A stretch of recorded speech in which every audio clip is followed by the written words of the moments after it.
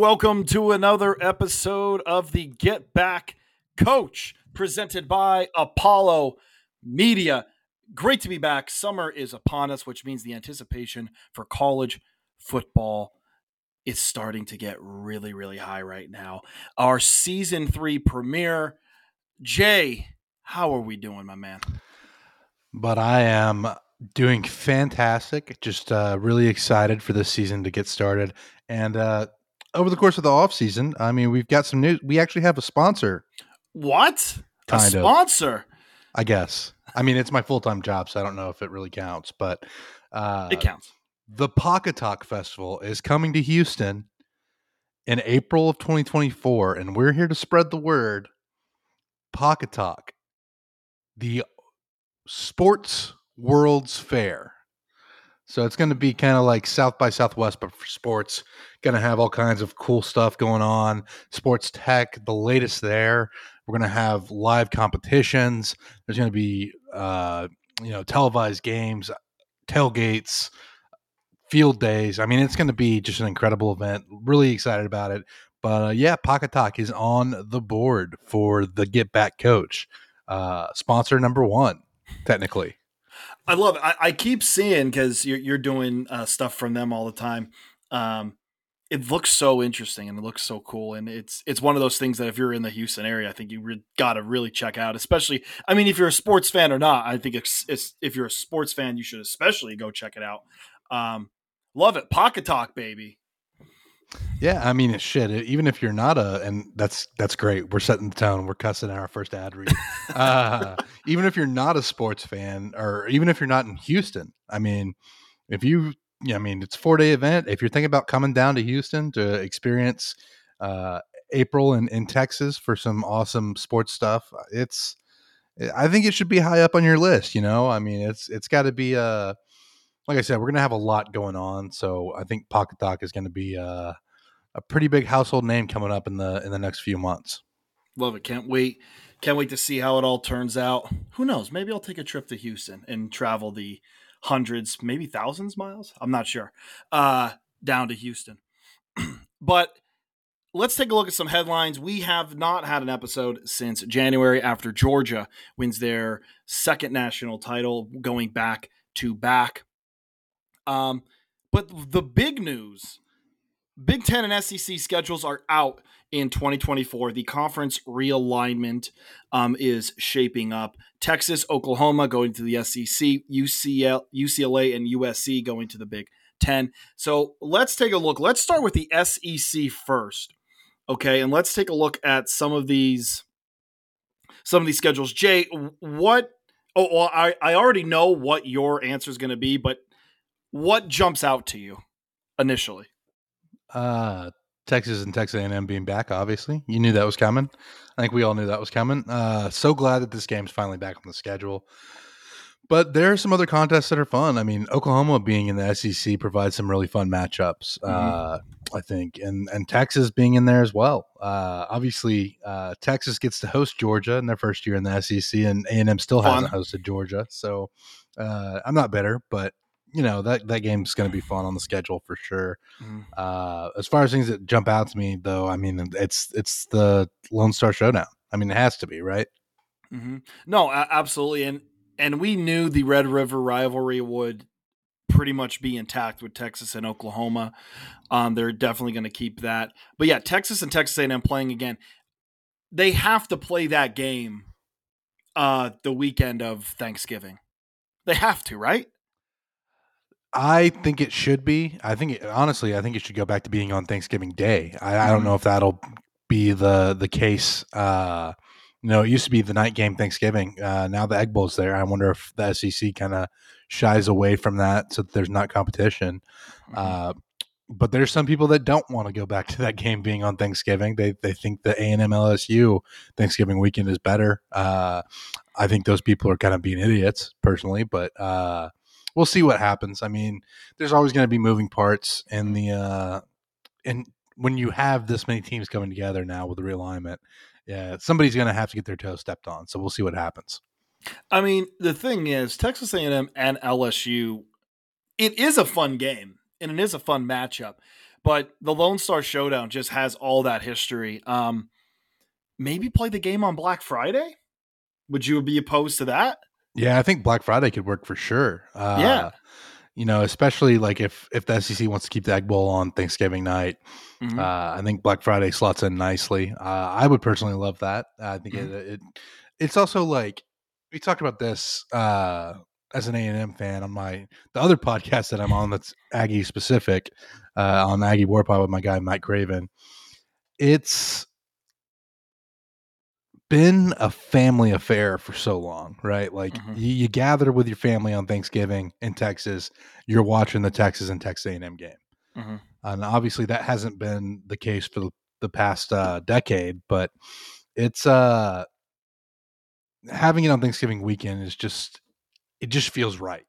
So Mm-hmm. I hope we get back to that, and I hope fights break out over that at family Thanksgivings for years to come with A&M and Texas being back on the docket. Yeah. This might be an out of left field question, but it's something I just thought of. Do you think there's a possibility they might not want to put it on the Thanksgiving, not because of the Egg Bowl, but because of the Dallas Cowboys being on that same day? I don't think so because the Cowboys have been playing on Thanksgiving for forever. Right. I think it's more just the because like the Cowboys were always during the day, Mm-hmm. and Texas A&M was always at night, and Mm-hmm. that was how it was done for forever, Right. and it made sense that way. Mm-hmm. Cowboys on at like 3:30, 4:30, and then at 7:30 get Lone Star Showdown. Yeah, That and makes I sense. mean that's part of why I love the tradition of football in Texas. I felt like Mm-hmm. those two things, those like I wasn't even an A&M or a Texas fan growing up. I was an OU fan, but Right. I still like remember watching those games uh, in tandem with the Cowboy games. And I wasn't a Cowboys fan either, but still just tuned into those, and it was a lot of fun. I mean, Mm-hmm. it's I've always associated Thanksgiving with football in the state of Texas. Yeah. No, absolutely. And I think a lot of people associate football and Thanksgiving, but I think Texas it takes it to another level because for so many years you had the Lone Star Showdown, and also, I mean, we don't talk NFL on here, but Dallas Cowboys definitely help with that too. So it's definitely a big time. It's a big time football day around the country, but I think Texas it takes it to a whole nother level. So why wouldn't you? Why wouldn't you give the Lone Star Showdown that? Um, Looking at some of these, Oklahoma, they have, let's see, they have to go to Alabama, or sorry, no, to LSU, to Auburn, Ole Miss, Missouri. I mean, LSU's going to be tough. You don't know what's going to happen with Auburn or Ole Miss or Missouri for that matter. Again, this isn't this upcoming year. This is the year after. Um, you're going to have home games against Alabama, Tennessee, and South Carolina. That's really tough. And then they also uh, waste a home game in Dallas for the Cotton Bowl or the Red River. Yeah, Um, but on the flip side of that, though, I mean, I think you'd rather get those big teams at home. Uh, Absolutely. that reminds me, like A&M's 2024 home schedule. There's some big marquee opponents coming in. I didn't even bring this up, but Notre Dame is the marquee out of conference foe coming to Kyle Field Really? in 2024. So you have Notre Dame, you have Alabama coming to town, Mm-hmm. and then you have the first A&M Texas game coming to Kyle Field in over a decade. So season tickets are going to go quick. So what's the harder ticket? Texas A&M Texas or Taylor Swift tickets? So my girlfriend was the one that brought that up. I don't know if you knew Oh that. wait, was that her? Because I Yes. did see someone tweet that. I didn't know if it was Yeah, her. that was my girlfriend. Okay. She went viral tweeting that she thought that Texas A&M Texas tickets were going to be harder to get than Eras Tour tickets. I love And that. she has a point because she managed to score tickets to both the Dallas show and the Houston show for the Eras Mhm. Tour. And we're a lot more worried about getting tickets to the A&M Texas game than we are Absolutely. for that. That Kyle Field's going to be absolutely incredible. It's going to be absolutely incredible. A&M has to go on the road to what? Auburn, Mississippi State, Florida, South Carolina. I mean, again, we don't know where any of these programs are going to be. Texas A&M has had some fun in Columbia, South Carolina, though. I have for Yeah, sure. you have for sure. So we'll see there. Texas. Let's look at Texas here. So they burn an away game on the Red River. Good for them. And then going to Texas A&M and then at Arkansas at Vandy. I think that's, I mean, besides A&M, getting Arkansas and Vanderbilt, I think is pretty is a pretty nice luck of the draw for away games. And then at home, Mississippi State, Florida, Georgia, Kentucky. I mean, listen, Georgia is going to be really tough. We don't know where Florida is. Mississippi State is a mystery. Kentucky looks like they might be trending down. Actually, that's okay. Georgia's going to be Georgia. That's not an awful draw for Texas, though. No, it's not. I mean, I think we're looking 2 years ahead, right? Like that's the other part of this is we're talking 2024 and we haven't played the 2023 season yet. Yeah. So bear with us, but it's going to be interesting for sure. I think Georgia is probably going to be a lock to be good for the next 3 to 4 years at least. So we'll see what happens, but it shapes up for A&M and Texas to both have pretty good years going into the final week of the season. Absolutely. Now, Jay, you are the SEC representation here. Are you okay with the 8-game? No. Play not. And wait, I hate it. I hate it so much. What side of the fence was A&M on? A&M was on the 9 side of the fence. Everyone else does it, and yeah, that's the thing. Like everyone else, and I understand, Florida has to play Florida State, so you're saying, well, hey, we have to play another Power 5 team in our out of conference, and hey, that's great, but if you're going to do that, then why can't the Big Ten say, hey, we're just going to not play any? And this is what the Big Ten's starting to do is, the SEC's only going to play 9 Power 5 teams. Okay, then we're not going to schedule anybody out of conference if everyone's on the same playing field. But which sucks. It does suck. It sucks for everybody.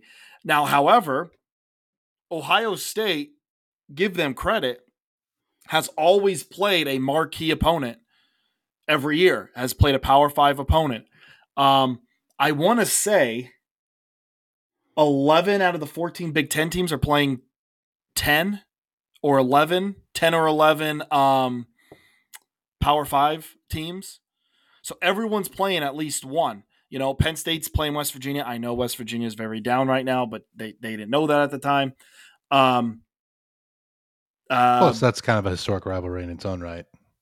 I mean, they've played each other. They played each other a lot. In the series, in the wins and losses, it doesn't look great, but they've played each other a lot in Penn State's independent days. But like Purdue, I think Purdue plays 12 games on the schedule. I think they play 11 Power 5 teams. Purdue, like, I don't know. The Big Ten is still, even if it's a smaller team, like they're at least going out and at least playing somebody. And I don't know. I just think like the SEC is like, hey, we're going to get 2 teams in. We're probably going to get 2 teams in anyway. Then why do it? I don't know. I'm glad to hear that Texas A&M was on the yeah. They weren't afraid side.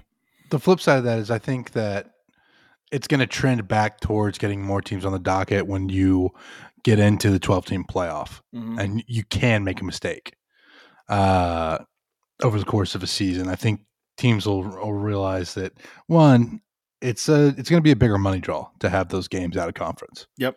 And we know that money is what really makes all this go around. Yeah, absolutely. And 2, losing isn't necessarily the death nail, right? No. Like it's you still have a chance. But I mean, you talked about Big Ten. Do we want to go ahead and get into the Big Ten schedule here? Yeah, sure. I right before we do that, I do have a flip side to what you said because I mentioned this before, and I hope this doesn't happen. Jay, I hope you are correct, and teams are going to play more premier opponents.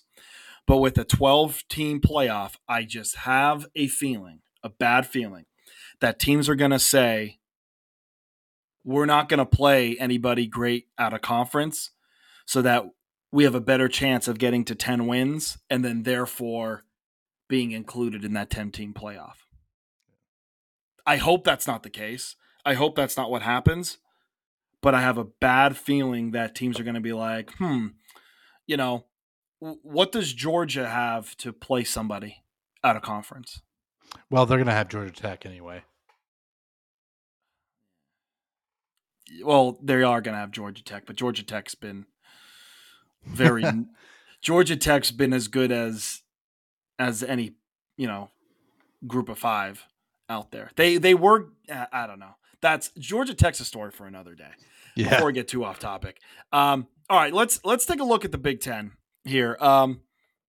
So right away, USC has to go to Penn State, and then it's a little underwhelming for USC going away. Maryland, Purdue, Northwestern, and then they have to play at UCLA. Again, a little underwhelming for them to play those games away. No offense, Ross Aid can be a sneaky good place to play, but if Purdue's going through some growing pains, you don't know. Man, I will say I can't wait to watch USC and Northwestern on at noon in like rain at like 40 degrees. It's going to be glorious. Oh, it's going to be so good. Now, I do think they're going to keep them away from. I think they're going to keep them away from the East Coast in November. And Big Ten teams, they're not going to be playing at night in November anyway. So I think that will protect them a little bit.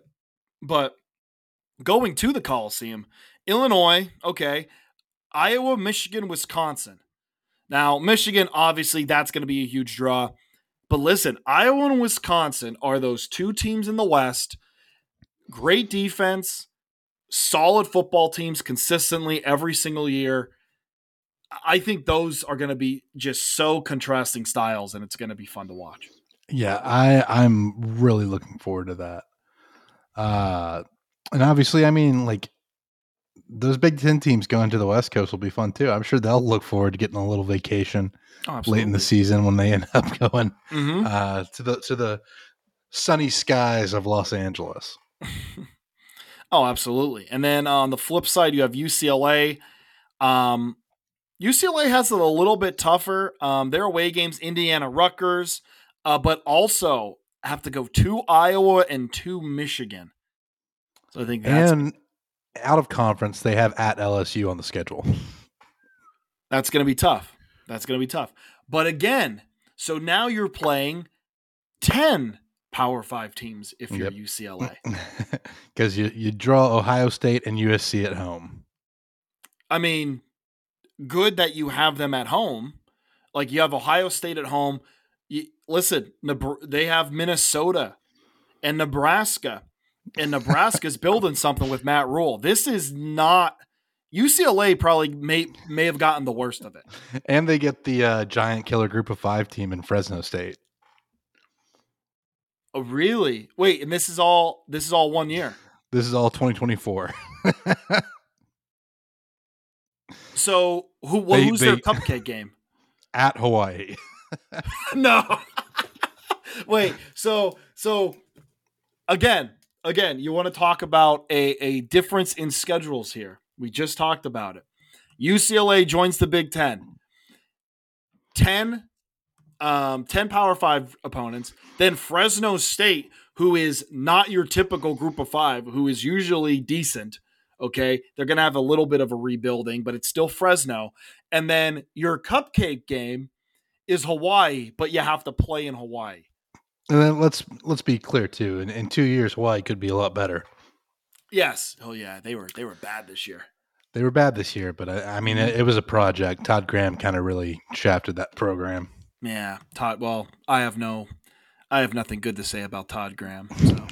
So I don't think either one of us do. I'm not going to say anything at all. Just looking at this from again a Penn State's fan's perspective. 2024, I think 2024 is going to be a lot of fun, man. A lot of fun. Home games: USC, Ohio State, Nebraska, Michigan State, and then you got Northwestern. That's going to be a lot of fun. Did you say Michigan State? Yes, I did. Okay. Yeah. So we do get to keep the land grant trophy at The least one land more grant year. trophy survives. The land grant trophy survives for the time being. Now in 2025 though, 2025, it is Illinois, Minnesota, Rutgers, UCLA. Not the best. Not the best home schedule there in 2025. That whiteout game there might be UCLA just because it's like a new opponent and it's like, hey, welcome to the show type deal. But who knows? But Penn State in 2025 has to go to Iowa, to Michigan State, to USC and Maryland. That is a rough away schedule in 2025. But again, that's in 3 years. We have no idea what's going to happen then, but very much looking forward to USC. And I think it's almost like full blown guarantee that USC game is going to probably be the whiteout in 2024. Unless it's late in the season, I think you're betting on it being pretty high up in the rankings. Exactly. Now, before we move on, okay, one of the things with the schedule is that teams have protected matchups. Okay, so some of our protected matchups, for example, in the Big Ten.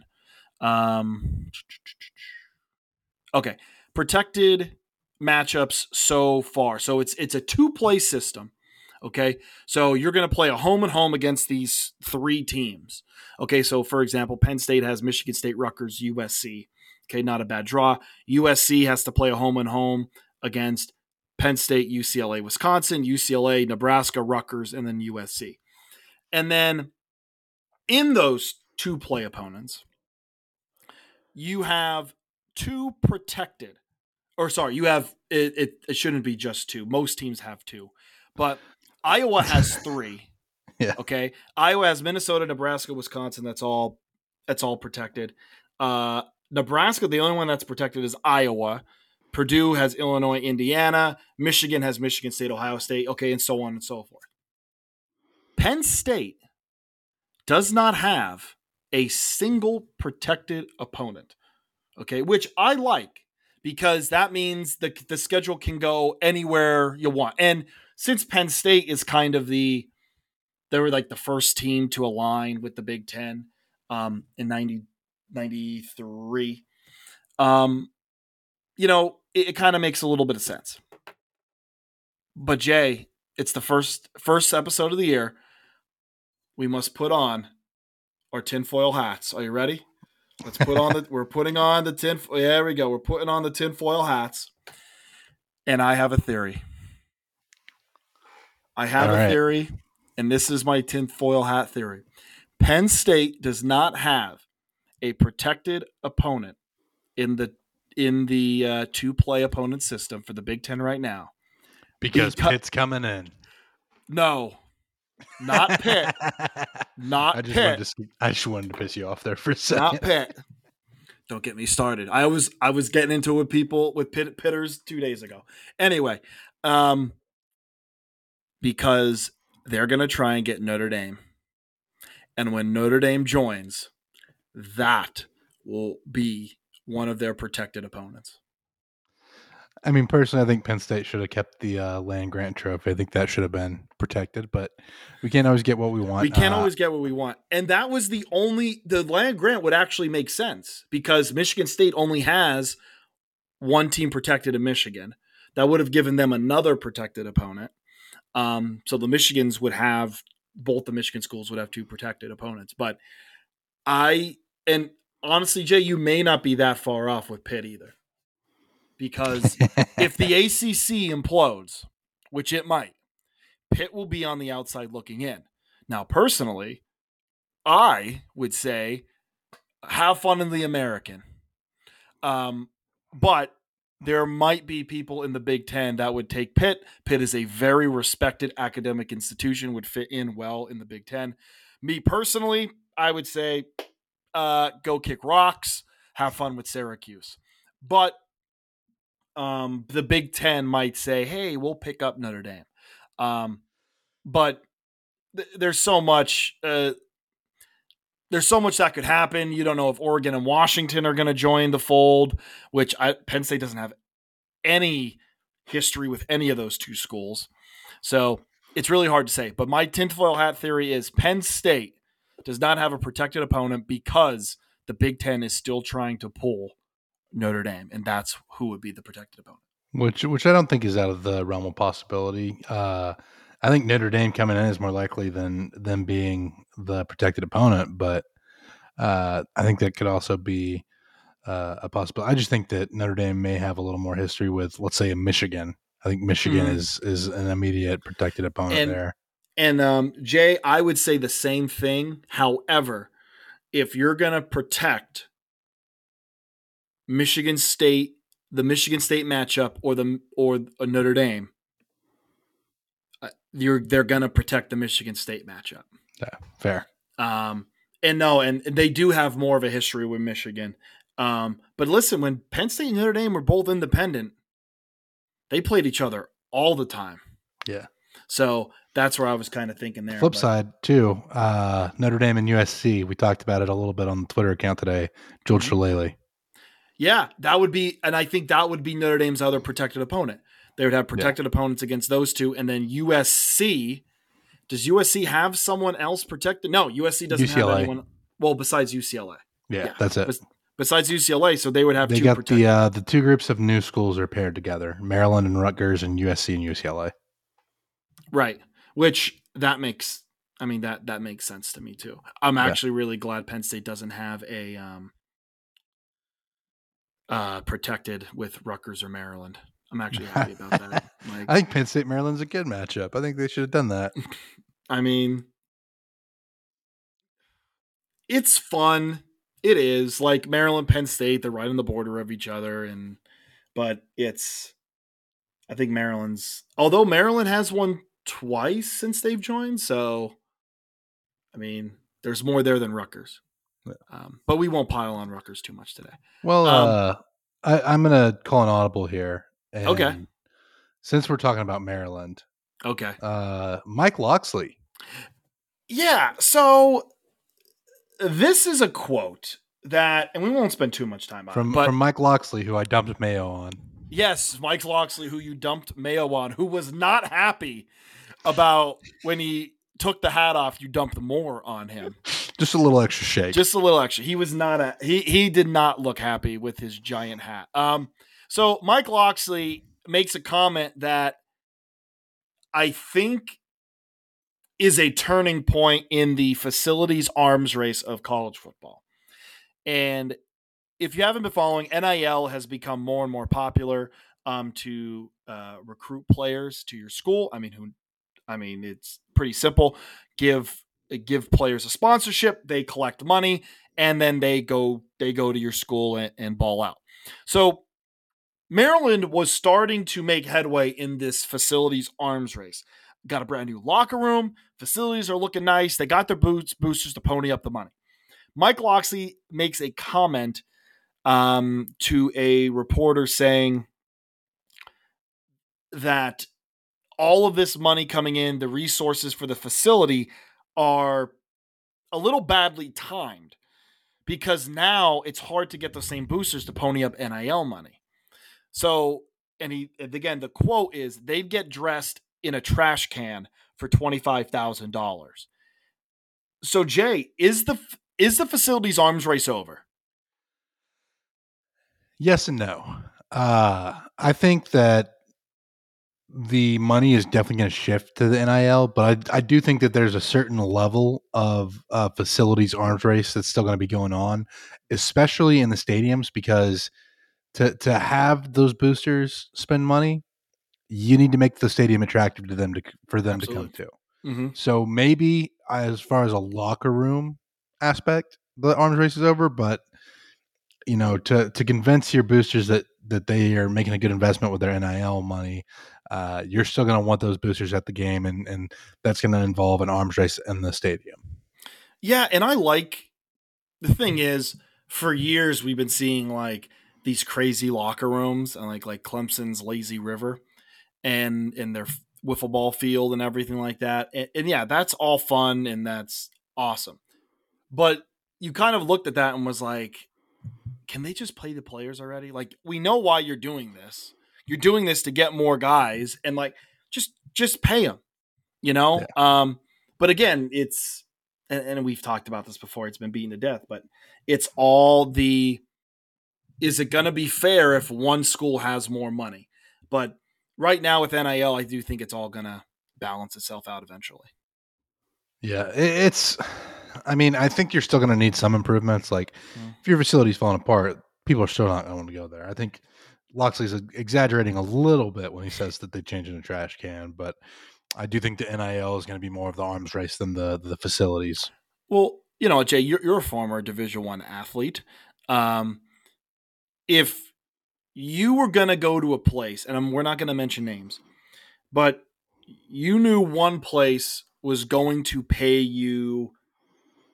You had an NIL deal lined up. You knew if I go to this place, I'm going to have an NIL deal lined up for $40,000. Okay.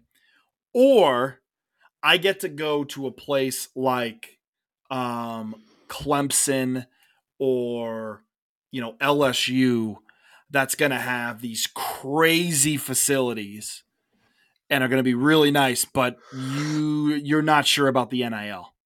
You're not. It's not a foregone conclusion that you're going to get a good deal there. Where are you going?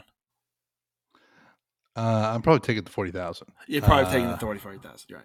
Yeah, Yeah, I mean that's exactly. a lot of money. It is. It's a lot of money. That's It's a lot of money for us now, let yeah. alone I an mean 18-year-old kid. that's a Subaru Outback and then some. That is a Subaru Outback. They still haven't paid. They still haven't given you the sponsorship for a Subaru Outback. No, I went ahead and just bought one. So unfortunately they didn't. But if they want to get in on the podcast, they can be a sponsor. So There we go. just say See it. that? Our ears are open, Subaru. Our ears are open. Where do you want to go next, Jay? Let's talk about. I mean, you mentioned it as a program with great facilities. LSU. Okay. They're on probation. 3 years of probation from 37 wins vacated from the Les Miles era from 2012 to 2015. And that also puts Les Miles out of the College Football Hall of Fame. So here's Jay. Vacating wins. Is it a good punishment or does anyone really care? I don't think anyone really cares, but I mean, I think it's a good punishment in the case of the coach, right? Because that takes some points off his resume, but it doesn't affect the program, in my opinion. You look at like Louisville had to vacate their 2014 NCAA basketball championship. Oh, right? yeah. Mm-hmm. Everybody still knows they won the NCAA basketball championship Exactly. in 2014. Mm-hmm. I mean, No, you absolutely. can take the trophy away, but we all know, and like you can't take the feelings away from those fans. No. So like, yeah, You I can't don't give feelings back. No, I don't think vacating wins. I don't think that matters too much. No. I mean, I think it's really just kind of it's a slap on the wrist to me. It's a facade. It's a hey, this is what we're doing, but it doesn't really matter. And the other thing is, it's not fair. It's not fair to the players either. Or I guess the players really don't care because hey, we lived it. We won those games, So I guess if you're gonna punish anybody, I guess you can. That's the person to punish is the person behind it. Yeah, and it really sucks as an A&M fan knowing that in 2012, if A&M beats LSU, one of those ones that's been vacated, A&M would have been in the SEC championship. Oh wow, that's right. Yeah. So That hurts. That hurts you a little bit. Unless you have a time machine that can fix it that way, it just hurts more, honestly. What year was that? 13? That was 2012. That's 12. So A&M had 2 losses. They lost to Florida in the first game of the season, first game in the SEC. And then they lost to LSU. Both of them were 1-score games. And that was the year that they beat Bama. Obviously, Johnny Manziel's kind of coming out party, and then smoked Oklahoma in the Cotton Bowl. Yes. You can't tell me I'm definitely biased here. I think getting by Georgia in the SEC championship in Atlanta is the hard part. But if they get to the championship game against Notre Dame, I think they handle Notre Dame as well. Would Wouldn't it have been Wouldn't it have been Alabama? No, because Alabama, they beat Oh, Alabama in that's right. SEC They had play. the tiebreaker. Right. Yeah. That's right. They would have been out. Oh, wow. Oof. Were you a So that freshman? hurts. That hurts. Were you No, a, I was a recruit at that you were a time. I was a recruit at senior in that high time? school. Okay. Oh man, that's rough. So A&M fans listening, just try don't I could see A&M people like listening to this on their way to work and them like squeezing the steering wheel for like dear life of frustration. Of Stomping on the gas pedal. I did not realize this affected me. All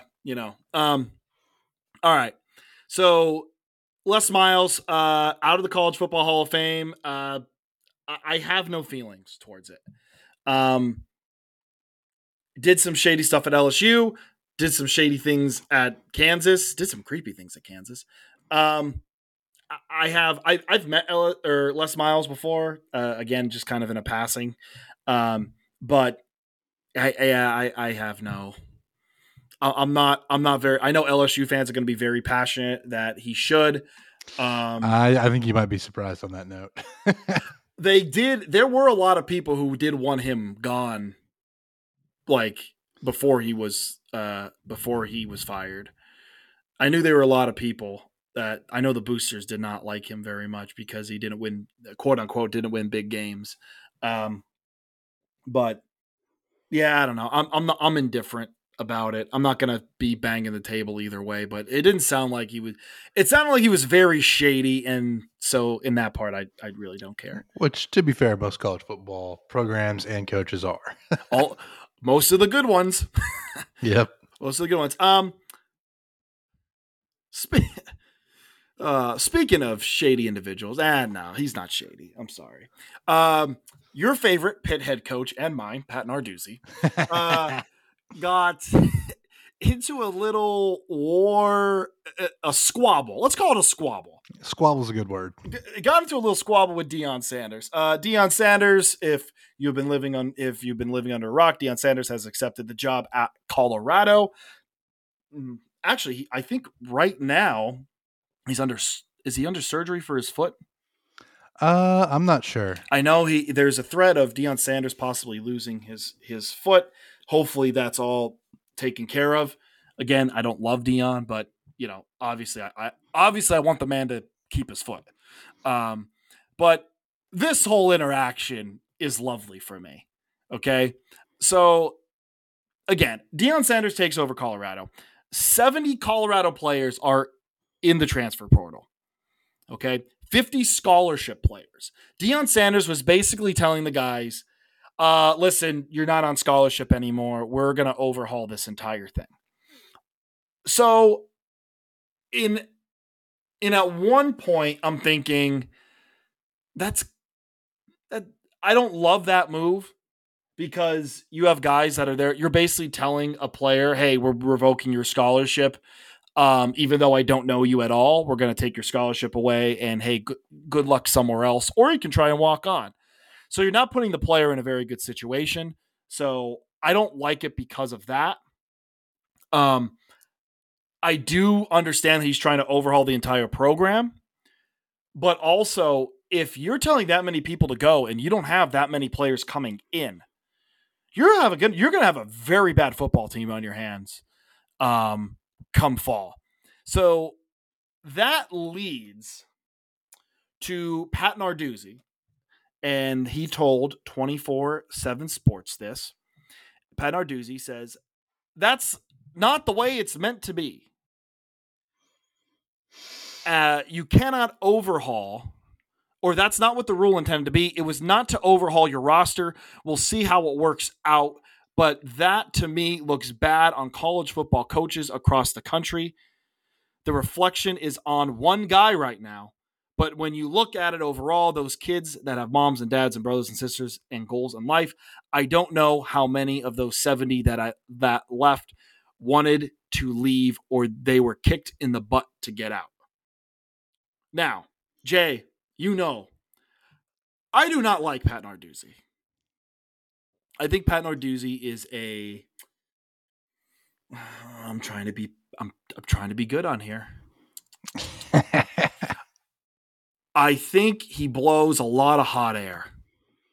Okay? But kind of has a point. He does. He kind of has a point here. Now, Deion's response, and Deion is going to be referring to Pat Narduzzi losing Jordan Addison to USC. This is in reference to that, but also on the situation. So Deion goes, what is his situation when he came to Pitt? He had a different situation than me. He is not mad at me. He is mad at the situation in football now that allowed his best player to leave a year ago. He's not mad at me. He's using me to shoot bullets at another coach he had an issue with. Now, this is the spicy part. I don't know who he is. If he walked in here right now, I wouldn't know him. Now that. So I love this interaction because it's two guys that I really don't love. I think I hate Pat Narduzzi more than Deion. But Deion saying, I wouldn't even know who he is so awesome to me. See, just big leagued him. God, I just wish we could get these two playing each other in a game. It'd be so good. If the bowl season gods have any, shred of love for the fans, we'll get to see this contest because this is intense. I mean, this is WWE type stuff, right? Like we talked about with Jimbo and Saban last year, except I think this, there's not a previous relationship there. So I think it could really be heated up a little bit. One thing that you got to say about Pat Narduzzi, like it or hate it, he doesn't hold back from what he thinks. No, he does not. He does always speak his mind. And, I do think that college football is a place where a lot of times people are too guarded and it makes things vanilla. Narduzzi is not one of those guys, and Deion Sanders certainly isn't either. So this is a lot of fun, but I do think Pat Narduzzi has a point here as far as it's not a good look to force guys out of your program. At the same token, I mean, Deion kind of has a point too. I Colorado's think bad. Yeah, Colorado's gonna have a rough time. I do think Deion has a point though. Like I do think Pat's a little mad about Addison still, and that's part of why he's kind of upset in this scenario. Is everybody right here?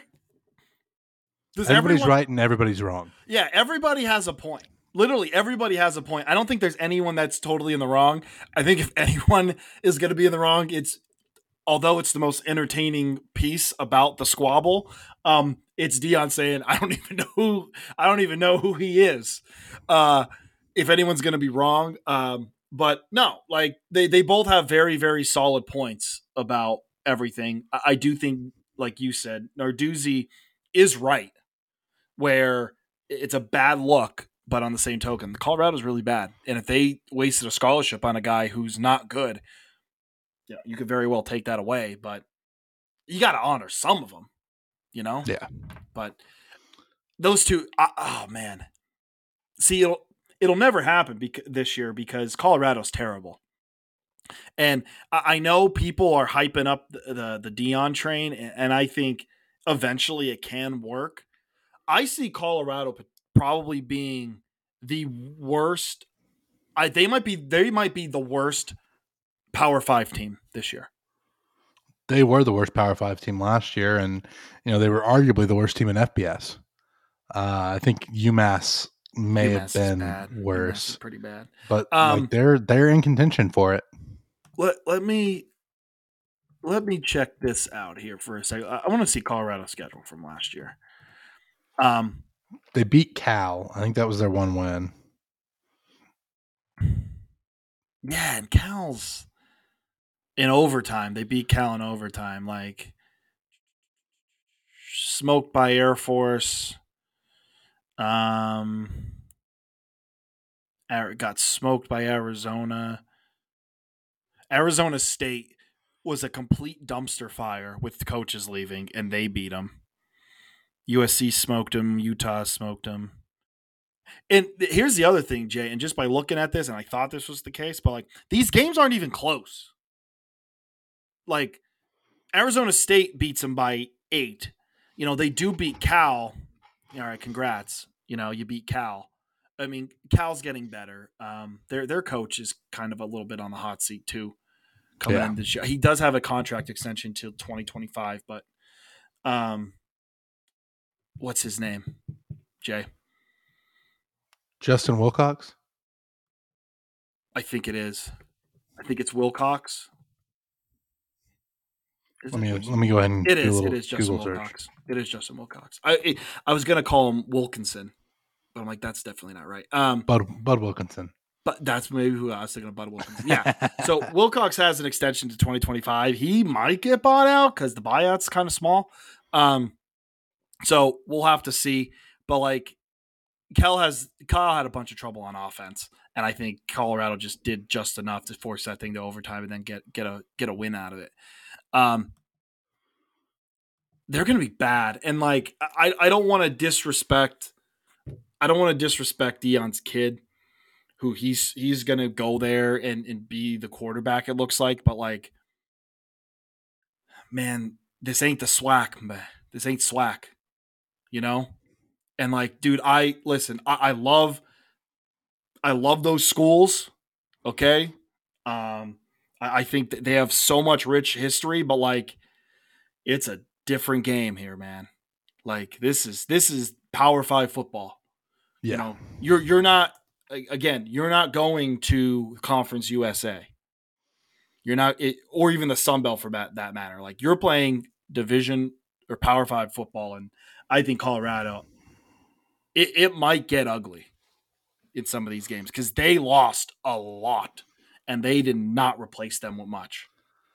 But they lost a ton, and I think they kick off the season by going to visit the team that just made the national championship in TCU.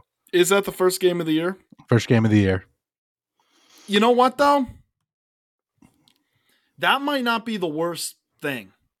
Because TCU, no. Honestly, TCU lost a lot. Yeah. No, TCU lost a lot. TCU's going to, I think a lot of those players are going to come into that game saying, we're going to kill them. And Colorado is going to have something to prove. That being the first game of the year might be closer. I don't know what the line is. Yeah. But I will say this.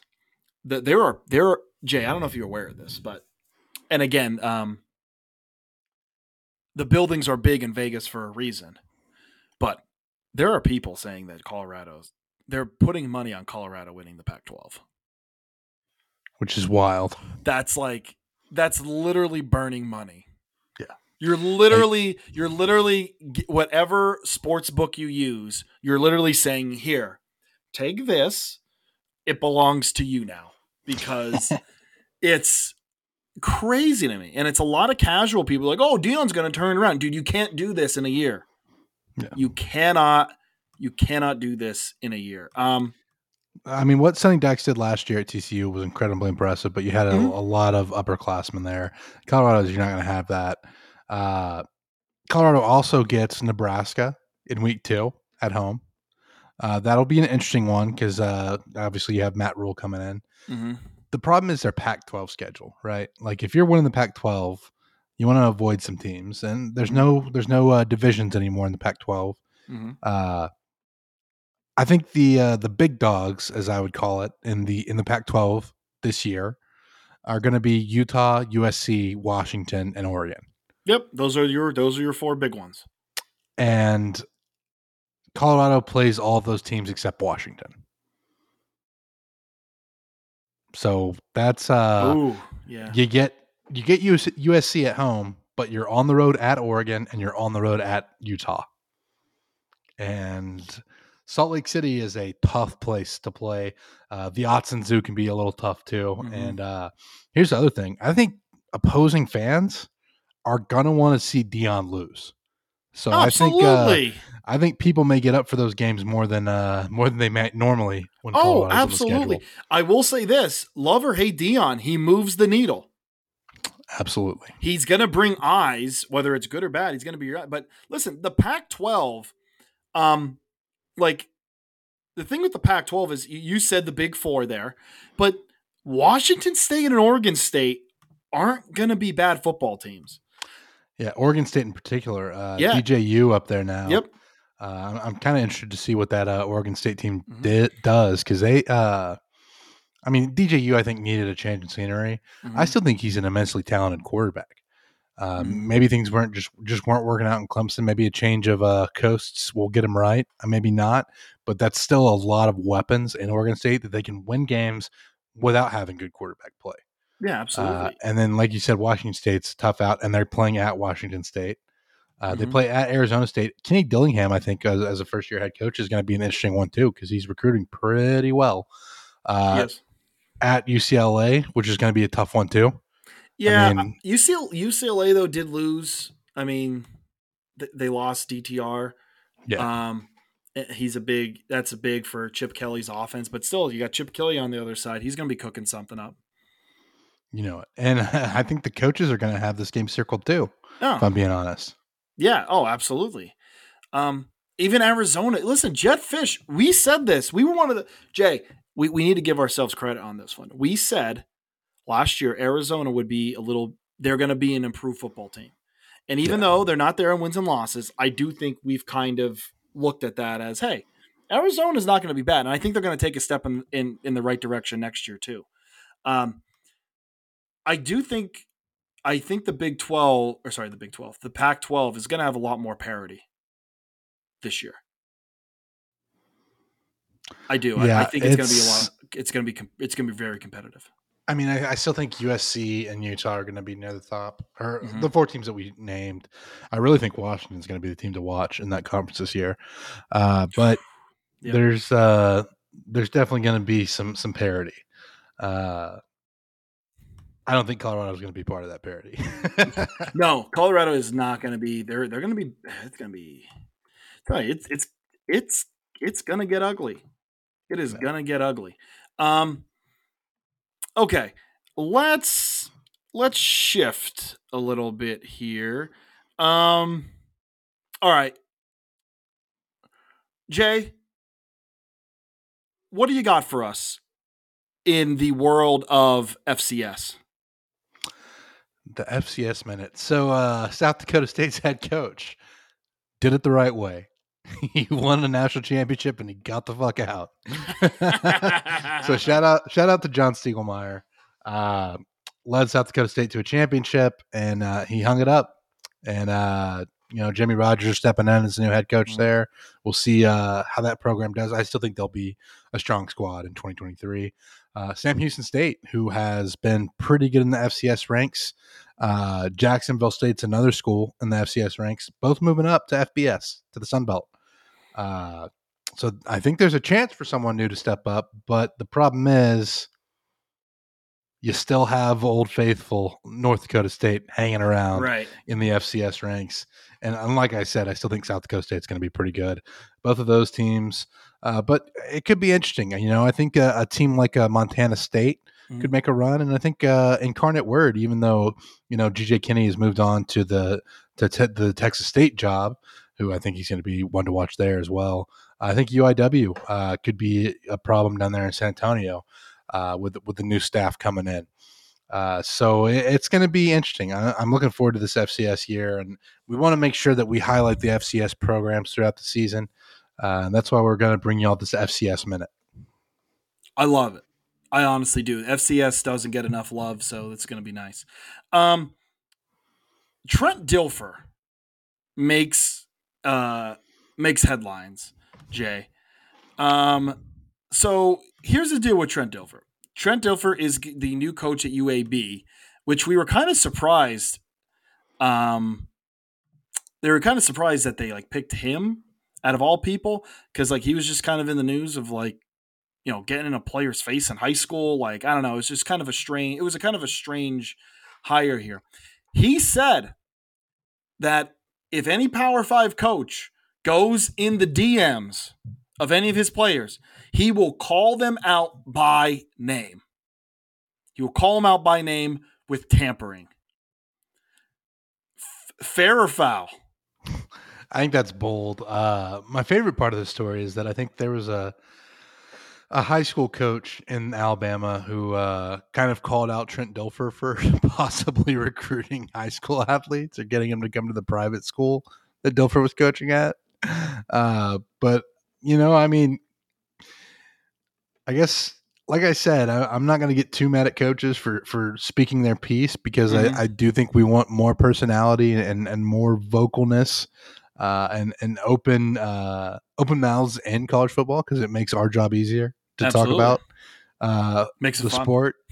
But yeah, it's I mean, first year head coach at UAB uh, in a program that was brought back from the dead by Bill Clark. Yes. And I think a lot of players on that team wanted to keep their interim coach. I can't remember his name now, but Dilfer ended up getting the job, and he's speaking boldly. We'll see. He We'll see if he is. lives up to those words.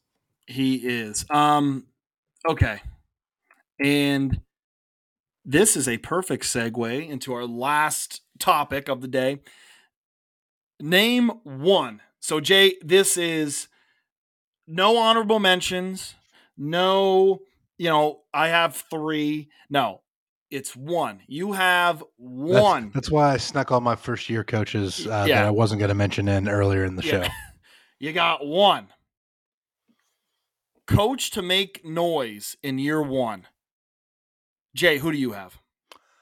Jeff Brom. I have Jeff Brom at Louisville.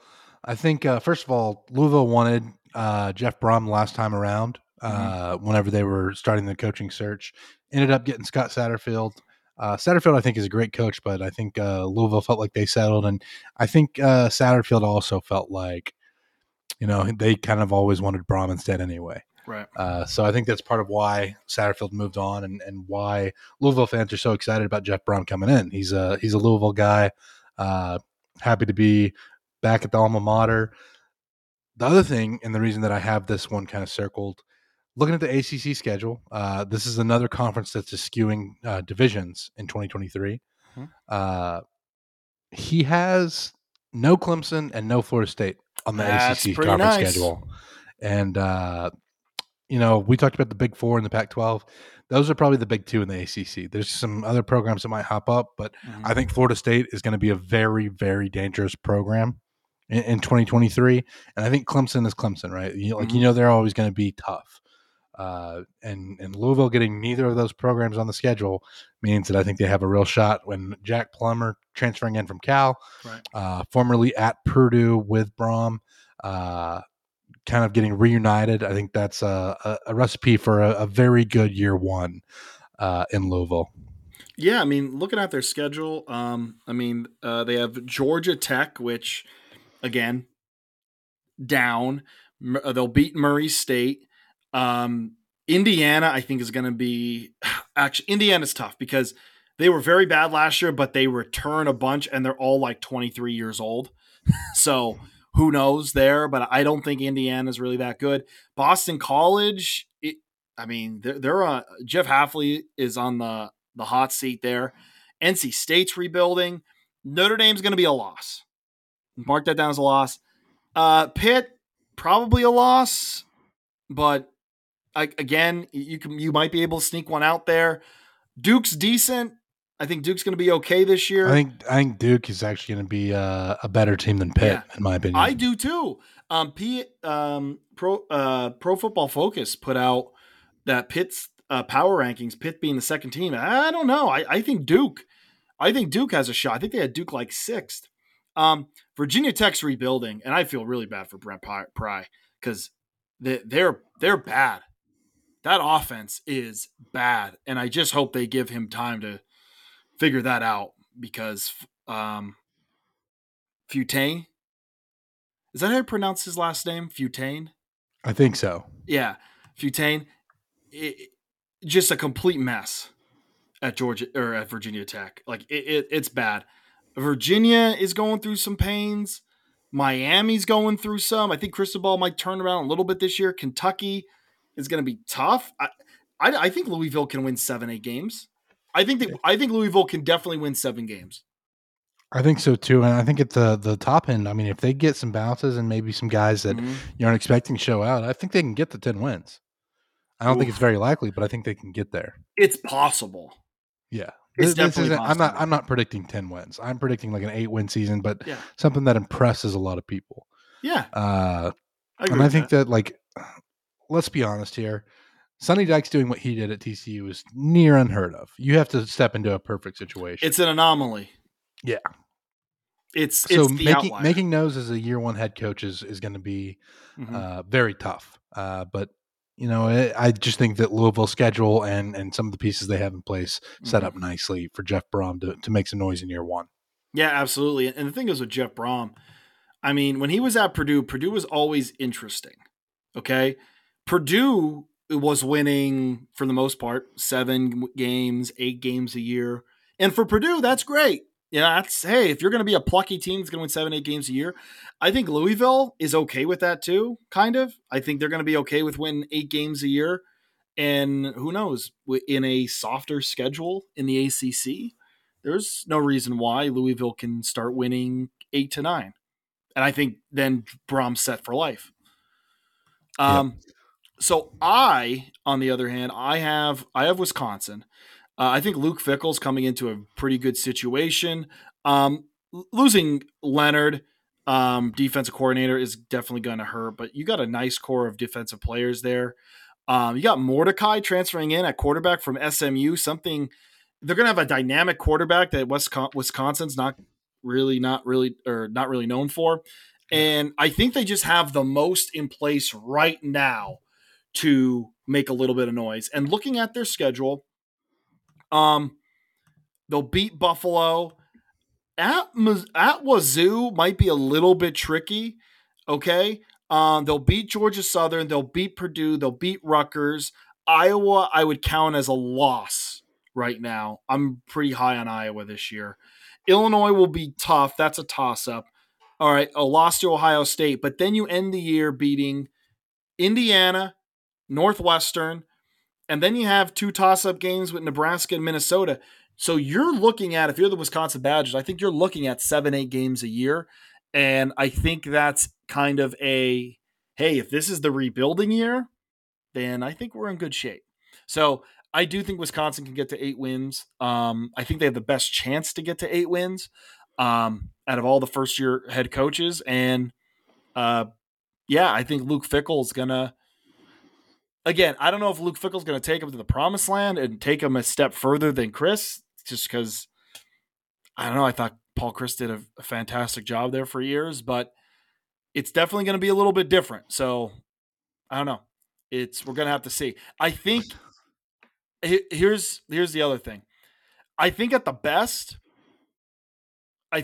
best, Wisconsin is going to be a team that will win the Big Ten once every 5, 6 years, maybe 7 years.